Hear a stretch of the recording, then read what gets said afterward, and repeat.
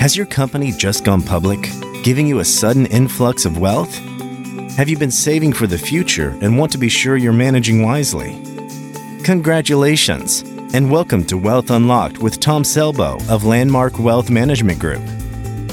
Tom offers guidance to help you make the big decisions surrounding your finances, avoid costly mistakes, and build a strong financial foundation for your future. Let's get started. You earned it. You planned and invested it. It grew. And now it's time to use those retirement dollars. But just like the accumulation phase, the distribution phase of your assets needs a plan. I'm Patrice Sikora with your host, Tom Selbo. And Tom, this is the part that should be fun, shouldn't it? Yes, yes, yes? Yes, it should be. And honestly, for me as a wealth advisor, this is one of the most fun topics to tackle. You kind of get to this stage of life where you've accumulated and now you get to enter as a different type of participant in the economy, and you get to actually give yourself a paycheck.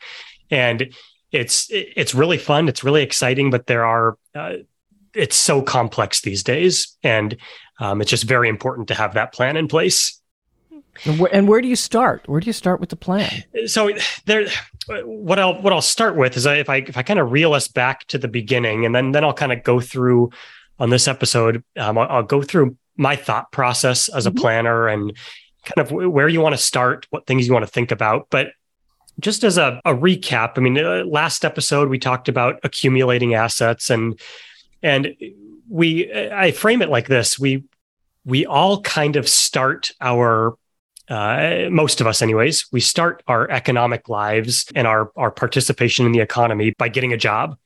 And that's just your entry point as a market participant.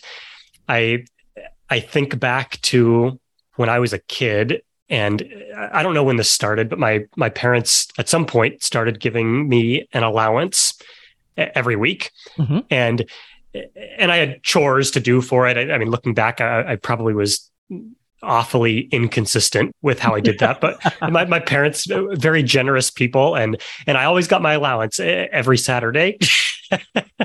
And you kind of have that starting phase, and I don't know how old I was, but it was probably when I was 13, 14 years old. You start growing out of your allowance, and you start having desires for things that are more expensive.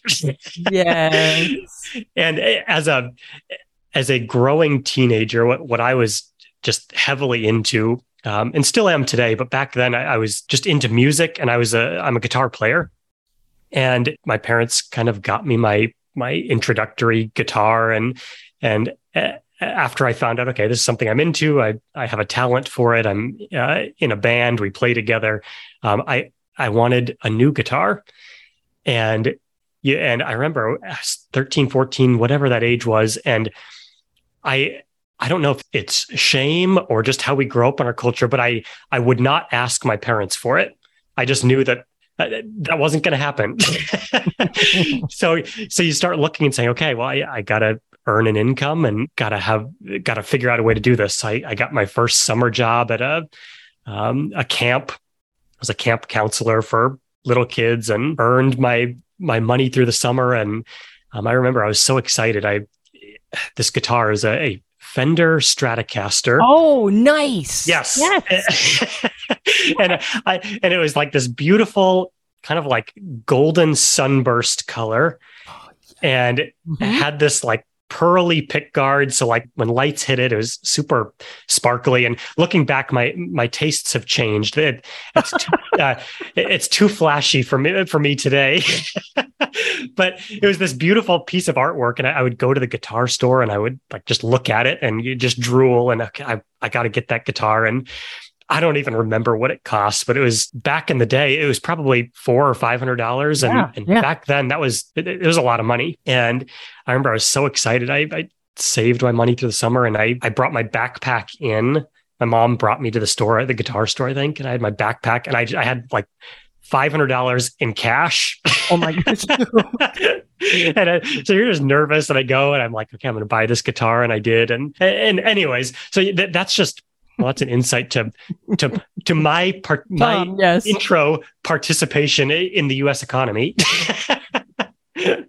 And so yeah, we all start there in some way, shape, or form, and then you get educated, and as we went into in our last episode, you get a job and you accumulate through your career, and then buy more guitars, and you buy more guitars, and you buy more guitars. Exactly, and then it's just then you somehow figure out along the way, okay, I need to get off the hamster wheel, and and I don't want to work forever. And that brings us to where we are today. And we just say, okay, we've accumulated, and we all accumulate differently. And so every retirement distribution plan is different. But today, I just want to go through fundamentals and a starting place for the average person, just knowing that every scenario will be different. And we work with clients in all scenarios to figure out what will be optimum for them. But so if we kind of reel ourselves forward then and say, okay, where do we start? Whether you're 30 years old or 70 years old, and you're looking to figure out, okay, I've accumulated some assets and I want to start paying myself an income versus relying on going to work. How do we go about it? And the first step I always want to start with is just to take an accounting of what your expenses are. And by doing that, it just gives us a target to aim for, and it gives us a framework to design the income plan around, if that makes sense. Mm-hmm. So when looking at your expenses, what I like to categorize expenses into is three areas. So we all have fixed expenses. Those are things that, like a mortgage, a fixed mortgage that won't change, or things like if you've paid off your house here in California, we have property taxes, but those go up most years, but it's a set amount. So you can calculate that. And I kind of count things like that as just fixed expenses. And the next one on top of that are kind of fixed as well. I call them necessary, but I call it just a fixed/variable expense. And that's things that you have to buy just for your sustenance, like food, electricity, gas, utilities, things like that. But month to month, it can vary. So winter months, you might spend more on energy and things like that. So there are things you have to buy, but it varies a little bit. But you can also, at least on a yearly basis, probably estimate pretty close what it's going to be, even though it fluctuates month to month. Does that make sense? Absolutely. It's called budgeting, Exactly. Yeah. Yeah. So definitely.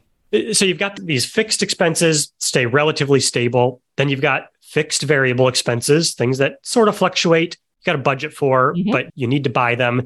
And then we have just full variable or discretionary expenses. Those are just things like travel, whatever your hobbies are, like things you want to do. Yeah, buying guitars.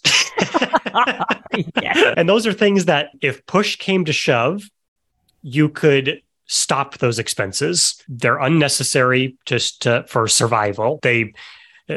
We might deem some of the things very necessary for our sanity and our quality of life, but they are truly variable. You get to choose to make those expenses and those purchases. So it's taking an accounting of those expenses and categorizing them roughly. Some people like to get very granular with that. Others just ballpark some numbers, but figuring out, okay, what's fixed, what's discretionary, and having that accounting. So that's step one. Step two that I like to look at are what current or future guaranteed sources of income do you have available to you? And what those things broadly are for most people would be Social Security, a pension, if you've paid into one while you were working, or through any workplaces, if you had any defined benefit kind of annuity contracts that would be turned on. And those three things are guaranteed income sources that most people, not all, but most of us will have access to one or a variety of those things as we enter our later retirement years. And so that's step two. You kind of first expenses. Two, let's look at what income sources you have available now or in the future, and just get a rough idea there. And then the third step in just the accounting phase of getting started on a distribution plan is looking at what other assets do you have available for use. So those are things like 401ks, 403bs, any savings accounts. Those are all savings vehicles you may have added to through your working years. Other investments like outside of retirement plans, like stocks or bonds. A lot of people invest in real estate, either through their primary residence and or maybe have a rental or vacation property. And then we have a variety of other assets that we have, like things like cars, like guitars, like things like that generally we wouldn't think of as things we're going to sell to fund retirement income, but they nonetheless, they are assets that are there of things we own that have value. So what I've kind of gone through so far is really just in the first steps, and I just call them the accounting steps. We just want to take inventory. So what are the expenses? What sources of guaranteed income do you have? And what other assets are available for use? Does that make sense, Patrice? Absolutely, totally. You're putting all your ducks in a row here. What are you spending? What income do you have? What assets do you have? Exactly. And at this point, we're just in that accounting phase. These are just the starting building blocks to get where we want to go. And then once we hit that point where we've accounted for things, then it gets into the planning and strategy phase. And that's where the distribution strategy that I work with my clients on becomes so critical, because we need to figure out how to line up these guaranteed income sources, how to use these assets and turn them into levelized income that will cover whatever expenses you have. So from there's so many ways we can approach this. And again, I'll just give the broad framework. And what I start with from a strategy standpoint when I'm working with a client is I want to figure out what level of investment risk are you comfortable with? Right. And that's something it's a good thing to for all of us to be aware of. How comfortable am I with fluctuation in asset values?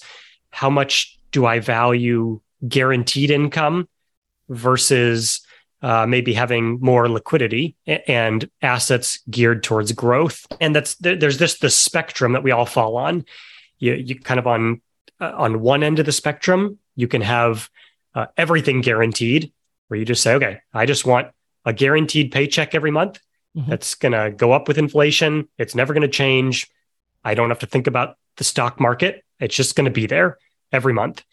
The other end of the spectrum is I want nothing guaranteed, and I want all of my assets geared towards the best chance for growth.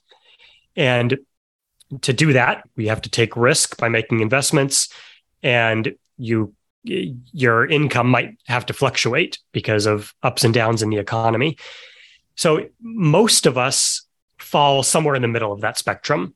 Tom, do you find that your clients change the risk of the level of risk they're comfortable with from the time they're working to the time they start thinking about retirement?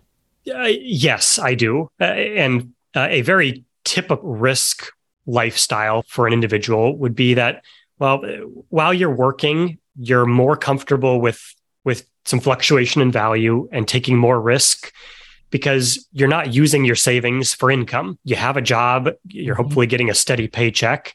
And in that scenario, most people are quite comfortable taking a little bit of risk because, I'll deal with some fluctuation on assets that are just there for growth. And so what happens, though, is once we transition into this distribution phase, now people tend to get a little bit less comfortable with large fluctuations in value, and they want some more stability. Yeah. And that's very typical. And what's even more typical is oftentimes in the early stages of retirement, typically through your 60s and early 70s, most people might still be comfortable with some level of risk. And that's just as they're phasing out of work. They might still have part-time jobs, and they're comfortable with the fluctuations they've seen. But what I often see is once people have been out of the workforce for a while, they start to really realize, okay, what I have is what I have, right, and I'm not going to be adding to that anymore by saving. They tend to get more conservative with their investments, especially when markets get volatile and they've been in that retirement phase for a while. Sure. So yes, the risk of clients, the risk profile can often will change. Mm-hmm. Yeah, total sense. Exactly. So it's taking an accounting of what level of risk are you comfortable with, and that's something that I and my team can help our clients gauge just by asking a variety of questions and getting a feel for what level of fluctuation and value you're comfortable with.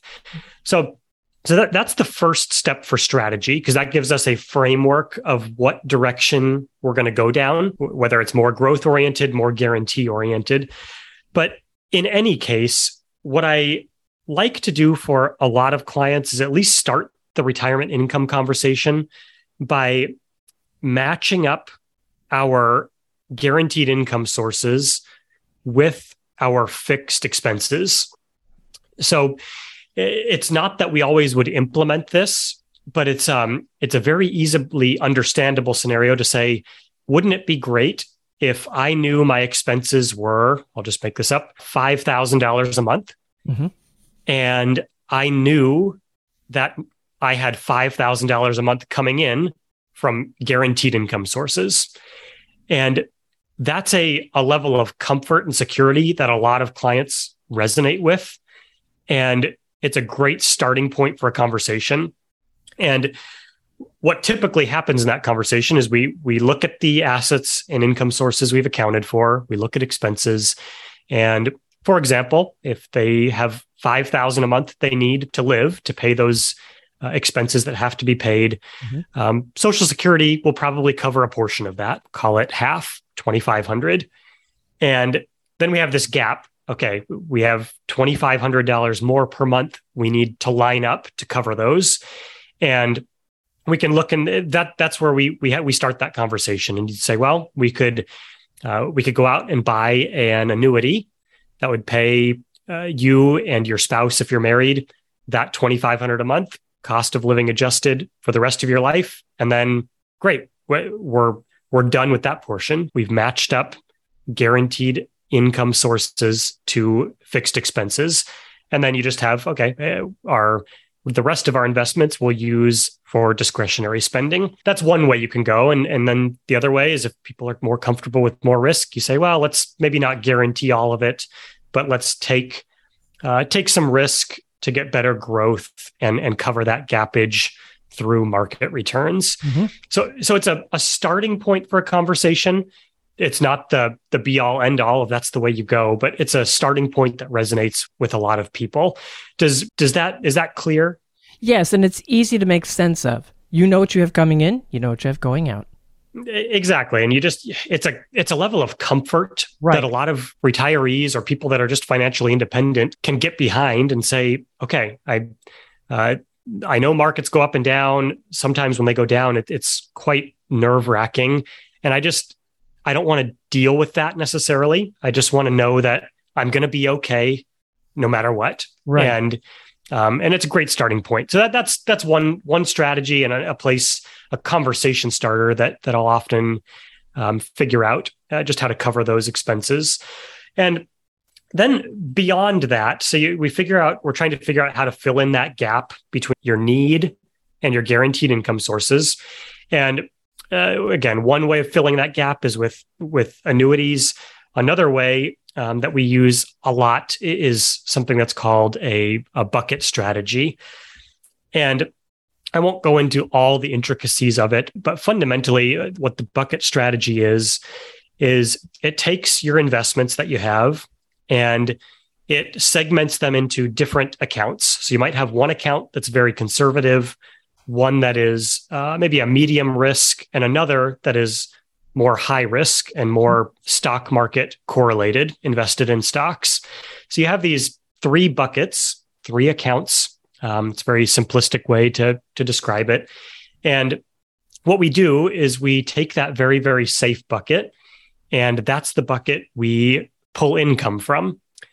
So in the example I outlined before, we need to cover $2,500 a month. So that ends up being $30,000 a year that we need to draw out of our investments to cover our need. And I like to have anywhere between 2 to 4 years of portfolio withdrawals in that safe bucket. So in that scenario, you might have 60 to 120,000 in a very safe bucket invested in things like cash, short bonds, things that are going to not fluctuate much. No matter what's going on in the economy, you'll get some level of return. But if stocks are down 30%, that safe bucket is going to be relatively stable. Yeah. Exactly. So you have that bucket, and that's the bucket where the spigot is turned on, and we're just going to draw that money out each month to cover your need. And where the strategy comes in, and this is where it's just crucial to be on top of this and work with a professional like myself, like us at Landmark, to stay on top of this, is on a year-over-year basis, you want to look at your buckets and you want to see how each are doing. And if, for example, the stock market is doing great and your aggressive bucket is outperforming and doing very, very well, in that year, we might go in and say, okay, let's take some of that profit and we're going to take that, we're going to sell some of that, and we're going to shift it into bucket one, into that safe bucket. And what we've fundamentally done then is we've bought ourselves another year or two of income for down the road. And we do that. And conversely, if right now, at the time of this recording, mid 2022, the markets are in a very challenging time from a stock perspective. So what we're doing with our clients is we're saying, we don't want to liquidate our stocks right now. We want to make sure we're holding the right stocks, but we don't want to liquidate. And we're just going to let those ride. We're going to give them time to recover. And in that scenario, we're just going back to that bucket one, which has been very stable. We're continuing to draw the income down, and the account balance will slowly be draining, but that's by design. And it allows us, it buys us time for the stock market to recover. So that's the basic strategy, and there's nuances to it that we deal with year over year. But does that make sense, Patrice? Absolutely. I mean, you want to have a refillable bucket. Let's put it that way. But you want to fill it from something that you're not worried about. That it has, maybe it's riskier, but it's building up. You drain it into the bucket that you need, that you are pulling down from. Exactly, and we monitor that, and it's just been a proven strategy that you need to stay on top of it. We need to be active in how we're monitoring it. But if we do that, it gives us the best chance to have that level paycheck where we can not worry so much about what's going on in the market, but we need to be on top of it so that we can strategize year over year. And you still have buckets that are growing. Absolutely. And we need that. We need to keep up with inflation. That's part of all retirement income plans. So that's kind of the framework for strategy, where we figure out what risk we're comfortable with. We want to have that conversation of how much guaranteed income matches up with guaranteed or fixed expenses, and go from there. And then it's designing that bucket strategy in which will be different for everybody based on your scenario. And what I'll kind of just wrap up with from an analogy standpoint when talking about retirement income planning is I'll use the analogy of my commute to work every day. Even through the pandemic, in the Bay Area here, I commute weekly, daily to the office. and we still deal with Bay Area traffic here.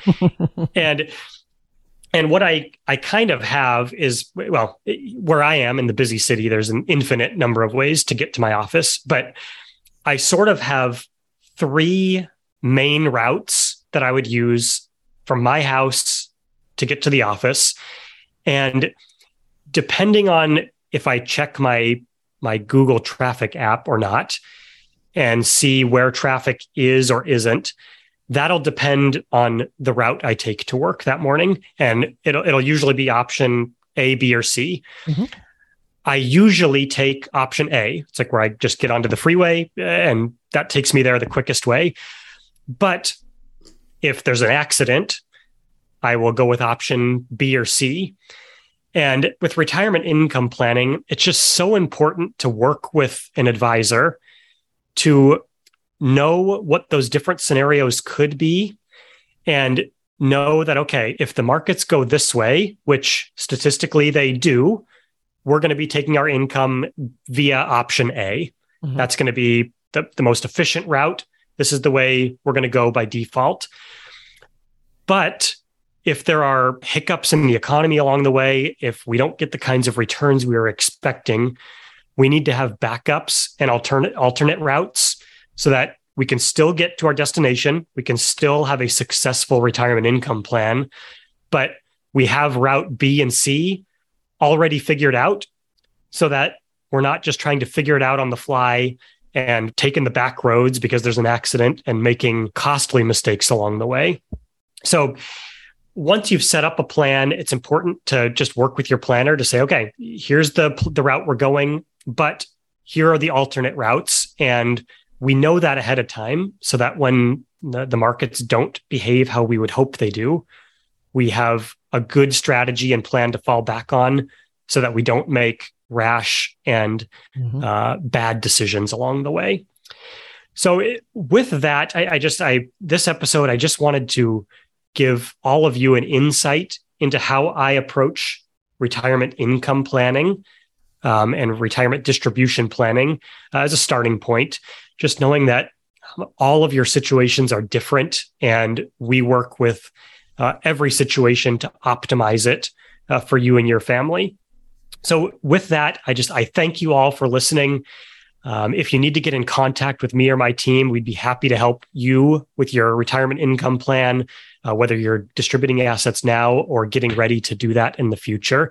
You can find me at landmarkwealth.com, or you can email me at tomselbo@landmarkwealth.com. Subscribe and follow this podcast to know when the latest show is ready for you too, listener, and share with friends and family. I'm Patrice Sikora, and thanks for being with us.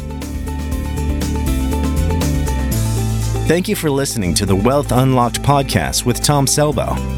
Click the follow button to be notified when new episodes become available. And follow us on LinkedIn and Facebook at Landmark Wealth for all podcast updates. The information covered and posted represents the views and opinions of the guest and does not necessarily represent the views or opinions of Landmark Wealth Management Group. The content has been made available for informational and educational purposes only. The content is not intended to be a substitute for professional investing advice. Always seek the advice of your financial advisor or other qualified financial service provider with any questions you may have regarding your investment planning.